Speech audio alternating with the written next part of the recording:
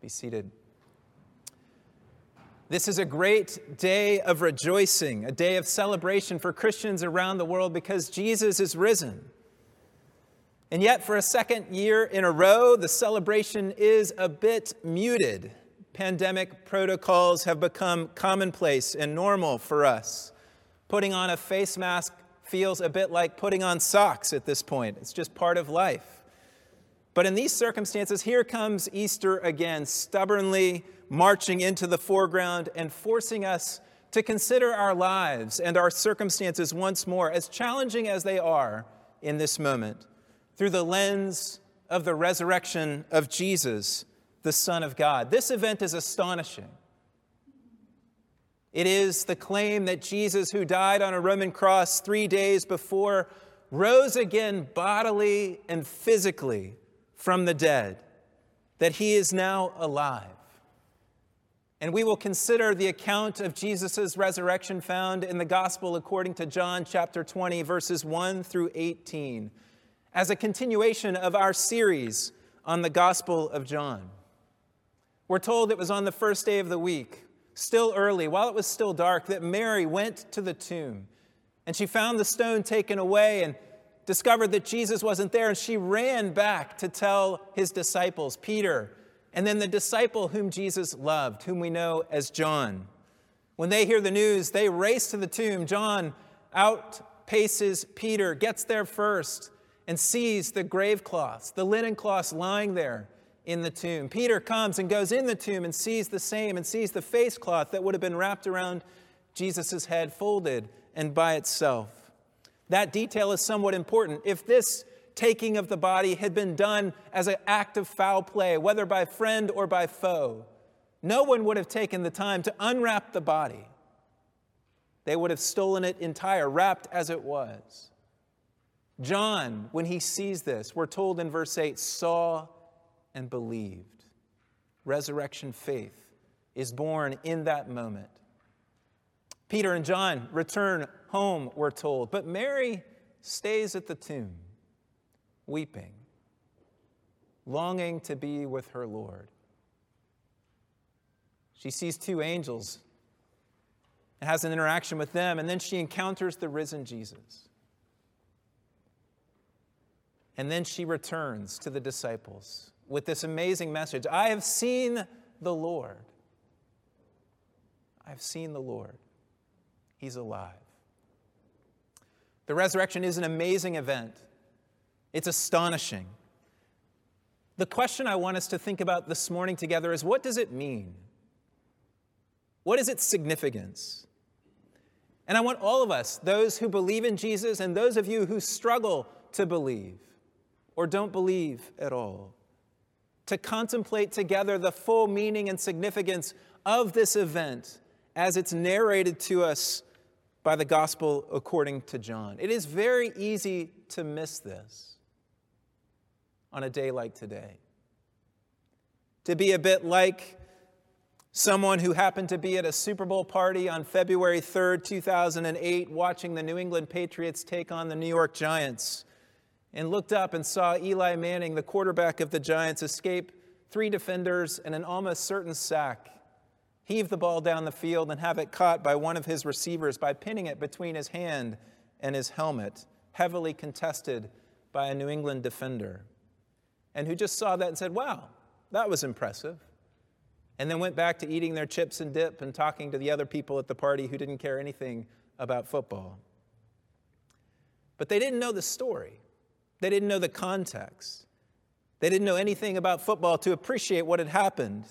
But it was that context that made that moment so much more amazing, or for most of us here in New England, so much more painful. It was in the fourth quarter. Near the end of the game, the Giants were behind. It led to a game-winning touchdown. And not just in any game, but in the Super Bowl, the one game that matters. And not just any Super Bowl, but a Super Bowl that pitted Boston against New York. One of the greatest underdogs in Super Bowl history versus the greatest champion going into the Super Bowl game. The New England Patriots were 18-0 and trying to be the first team since 1972 to have an undefeated season. And all of that came to bear in that moment. Caught by an unlikely hero, a man who had only caught 5 catches in that entire season. and led to an unlikely victory. Knowing all of that context in a trivial thing, maybe it's not so trivial for some of you, in a trivial thing like football, helps us to appreciate just the dynamic nature of that event that just took place. But so many people that day missed it. And in a similar way, as we look at the resurrection of Jesus today, it is easy simply to see an amazing act of a man coming out of the tomb and rising again, but to miss the underlying depth and significance of this event. A depth and significance which addresses the world and each one of us, you and me. The backstory matters. The context matters. And when we read John 20 in this account of the resurrection of Jesus, we're picking up a gospel that we've been studying for many months at Park Street Church, a gospel that is telling the story of Jesus as the climax, the denouement of the story of God in Israel, which is the story of God and the world. And here we arrive at its climax. It's this moment, the moment of resurrection, that unlocks the whole for all of his disciples, that crystallizes everything that's come before. I remember when our kids were younger, they used to get these little books that had a special invisible ink pen, and you could write secret messages that nobody could see, and the pen had a light on it, and you could shine the light on the notebook, and the messages would suddenly appear. And the resurrection is a bit like that special light that now shines on all that has come before, that shows us its significance and its meaning. And in the light of this resurrection, the ministry of Jesus, the story of God in Israel, the story of God in creation begins to come together, to make sense. It falls into place. John tells us twice in his narrative up to this point, in chapter 2 and in chapter 12, that what was unfolding before the disciples' eyes, they did not understand. He says, because Jesus had not yet been resurrected from the dead. This was the moment when things would begin to make sense. And that's exactly what we find in this narrative. John walks in or looks into the tomb, sees the grave cloths and the face cloth separately, and it says he saw and believed. Suddenly things made sense. He knew it was true. And he didn't just believe that Jesus, this man that had been crucified 3 days earlier, that John had pinned so many of his hopes upon, had been raised from the dead bodily and physically, though surely he believed that. But he believed so much more, because that event unlocks so much more about his person, about his work, and about his world. And let's take those three parts in turn. It says so much more about his person. This is one of the deeper meanings here. Jesus claimed to be a heaven-sent king who had come and who had a kingdom that was not out of or from this world. He had come from above. He enjoyed an intimate relationship with the Father.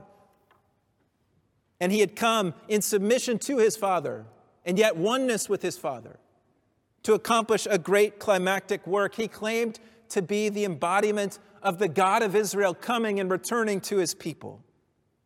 These were bold and audacious claims. In fact, if you read the Gospel of John, which I would encourage you to do, you'll find that it's the subject of the identity of Jesus. That's the question that the gospel is wrestling with throughout. And that question comes to the foreground again in Jesus' trial with Pilate, the governor, just before his crucifixion.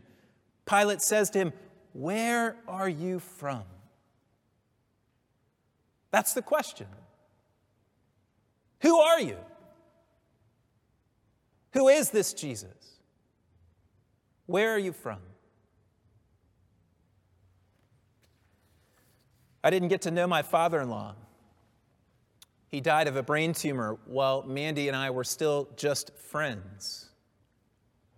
But he was a great man. And when Mandy turned 16, on her 16th birthday, there was a school dance. And so she was out that night at the school dance. And while she was with her friends on the basketball court, in walks a person dressed in a gorilla suit with some balloons in his hand. And nobody knows who it is, including Mandy. And he walks up to her and kind of nudges her and tries to communicate with her without saying anything, of course. And then finally Mandy gets it, because he's starting to do their secret handshake. And he tries it once and she doesn't get it, tries again, she doesn't get it, and then finally it dawns on her. It's her dad. And so with this gorilla suit man, she does the secret handshake and he gives her a big hug and walks out of the gym, never to be recognized by the other students. But that was his signature act. That was their special moment. And in a similar way, this resurrection is Jesus' signature act. It's his secret handshake. It's that which unlocks the nature of his identity as the Son of God, the bread of life, the King of Kings. Even more mysteriously, God in the flesh. Paul makes this abundantly clear that this is what we are to conclude from the resurrection. In Romans chapter 1, he says that Jesus was declared to be the Son of God in power according to the Spirit of holiness by his resurrection from the dead. Jesus, the Messiah, our Lord. He did not become the Son of God or the Messiah or the Lord or the King at his resurrection. He had been this all along. But it was the resurrection that declared openly and publicly this sign that he was, in fact, who he claimed to be all along. How fitting, and John gives us hints into this in this narrative in John 20, that 3 times in this narrative, in verse 2 and in verse 13, and again climactically in verse 18, Mary refers to Jesus as Lord. Lord. And if this is right, this deeper meaning of this amazing event, that it affirms and authenticates the identity of Jesus as Lord and King, then it means that we must reckon with him. To celebrate Easter, but to resist his lordship just isn't right. They go together. He is Lord of all, and he aims as King to be acknowledged as such by all. In other words, there are no casual fans in this story. We are all involved whether we want to be or not, because he has made us and he is Lord over us and he has made us for himself. The question is, will we acknowledge him? Will we yield to him? Will we believe? It not only authenticates the meaning of his person, but this event, the deeper layers of meaning, authenticates his work, what he came to accomplish. That had in fact been done. Kings and great leaders are known by the work that they accomplish. We remember the 34th President of the United States, Dwight D. Eisenhower, as the supreme commander of the Allied forces who oversaw the great invasion of the beach of Normandy on June 6, 1944, which was the turning point in the war that led to the surrender of Germany on V-Day, May 8, 1945. Great leaders are known for the work that they accomplish. And Jesus' cross and resurrection, this was his own D-Day. Costly, bloody, but ever significant turning point in the war over the powers of darkness. And it was the fulfillment of the entire biblical story, the narrative. John writes again and again, and 4 times in chapter 19 in the crucifixion narrative, he says, this happens that Scripture might be fulfilled. John is telling the story of Scripture now as the story of Jesus being fulfilled in this moment. And this was the fulfillment of that story that told of a day when God would return to his people and liberate them from their enemies, forgive them of their sins, and usher them into new and full and complete life.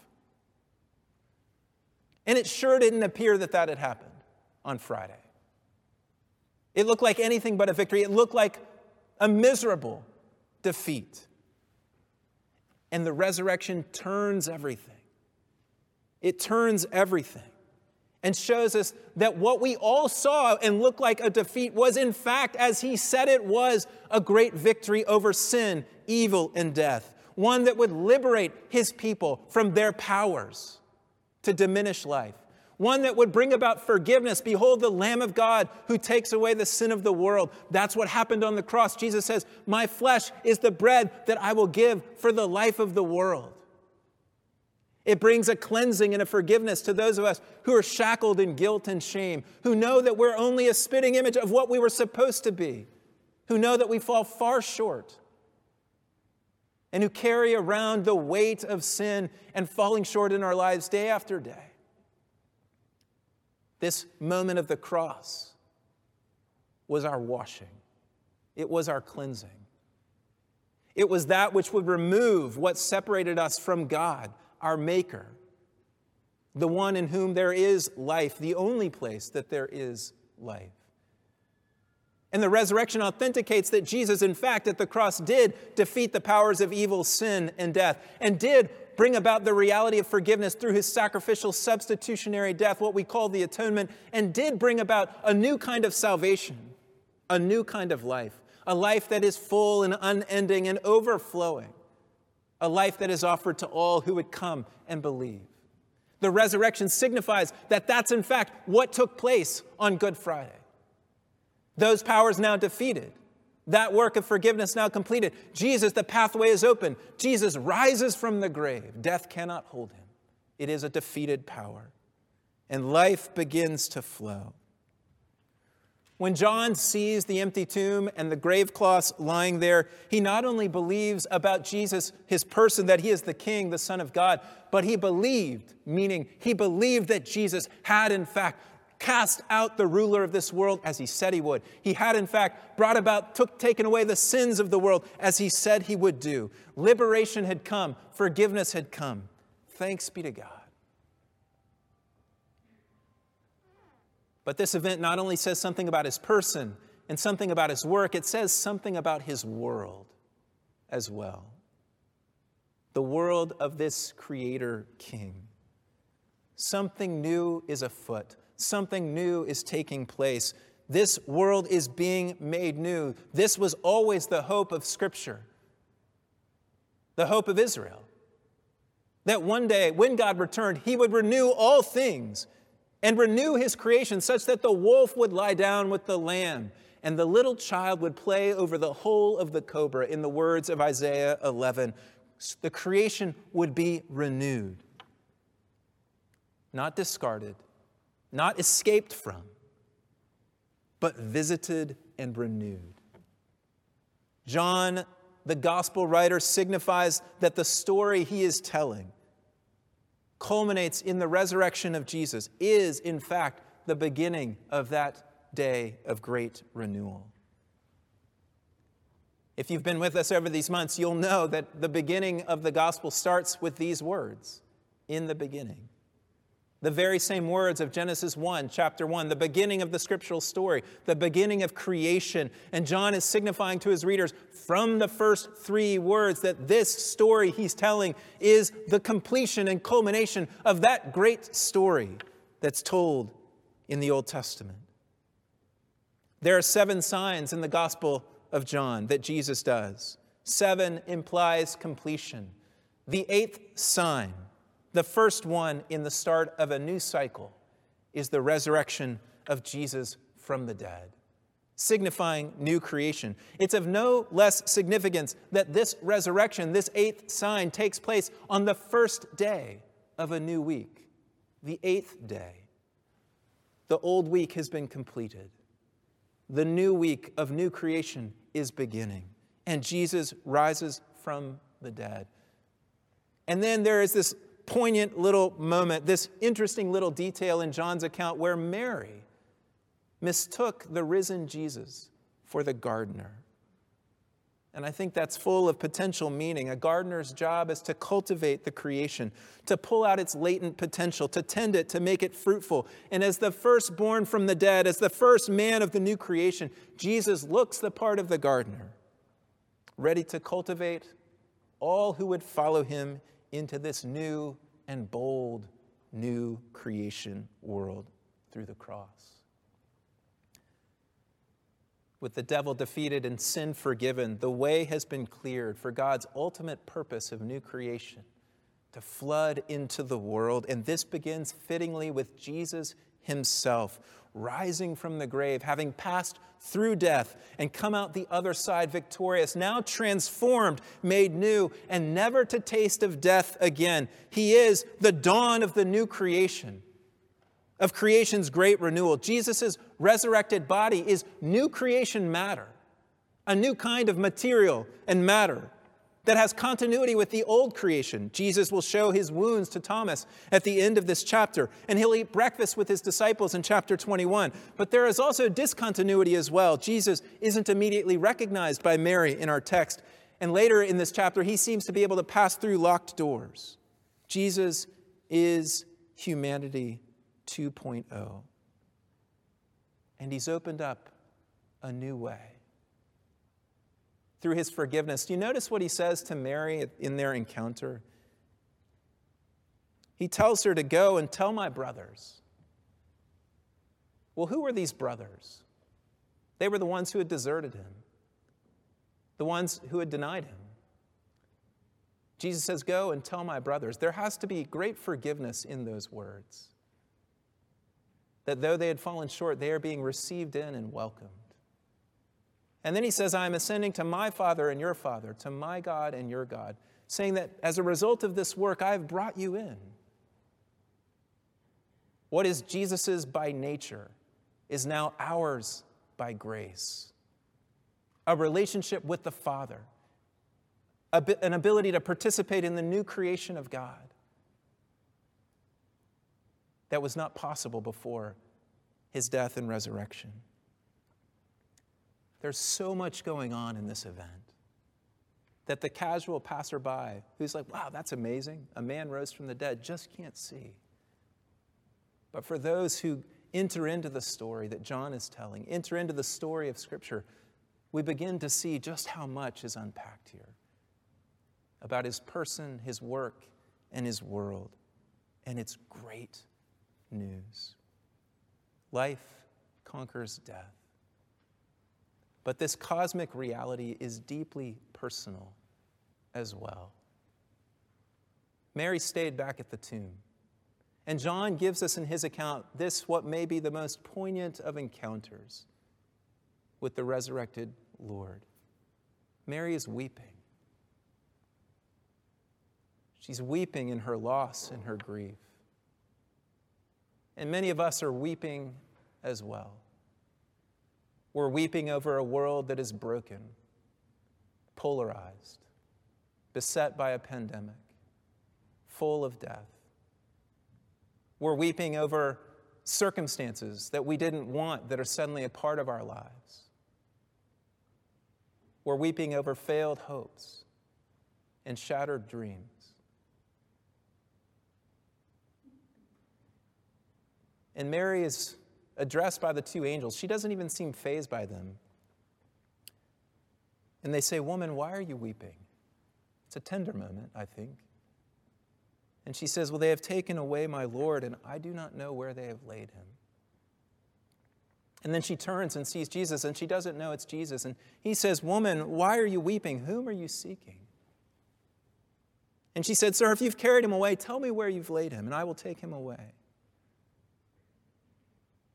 And then there's this moment where the risen Jesus does what a good shepherd will do. He says her name, Mary. Mary. And I want you to know that he's calling your name as well this morning. Maybe for the first time. He's calling your name. The one who passed through death. The one who is now new creation matter. Alive never to die again, is calling your name from the other side of the chaos and saying, come. Come out of your chaos. Come out of the brokenness. Come out of the sin. Come out of the alienation. Come out of the disappointment. Come. And maybe you've heard that call before, but your life seems to be overrun with the circumstances of the day. Things that you just can't understand. Things that you're angry about, perhaps. And grieving over. And Jesus is calling your name again. The risen Lord is calling your name. To infuse your weeping with joy. He may not take it away. Blessed are those who mourn. There's still mourning in this world as it awaits the full consummation of his kingdom when he returns, and all things will be made new, just like his own body has already been made new, and we can take confidence and assurance in that because he has been resurrected from the dead. That day is coming. But in this day, Jesus wants to unite you with himself by faith. He wants you to come to know him. He wants you to come out of your weeping and your grieving and to embrace him in joy. and to know that new life that broke forth that Easter morning because of who he was, because of what he did. The world is being made new. May we come to know this life as he calls our name. May we come to sing these praises, not as casual passersby, but as those whose lives have been taken up into his unending, indestructible life, who can say, Alleluia, Christ is risen, and so am I, and so are you. Let's pray.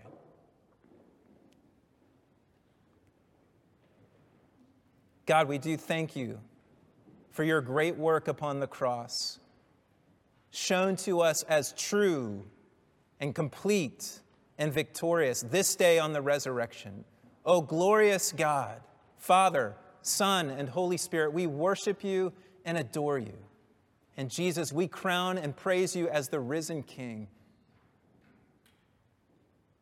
Grant that we would hear you call our name and take our place under your lordship in your kingdom. Grant this, we pray, in your name, Jesus, and for your glory. Amen.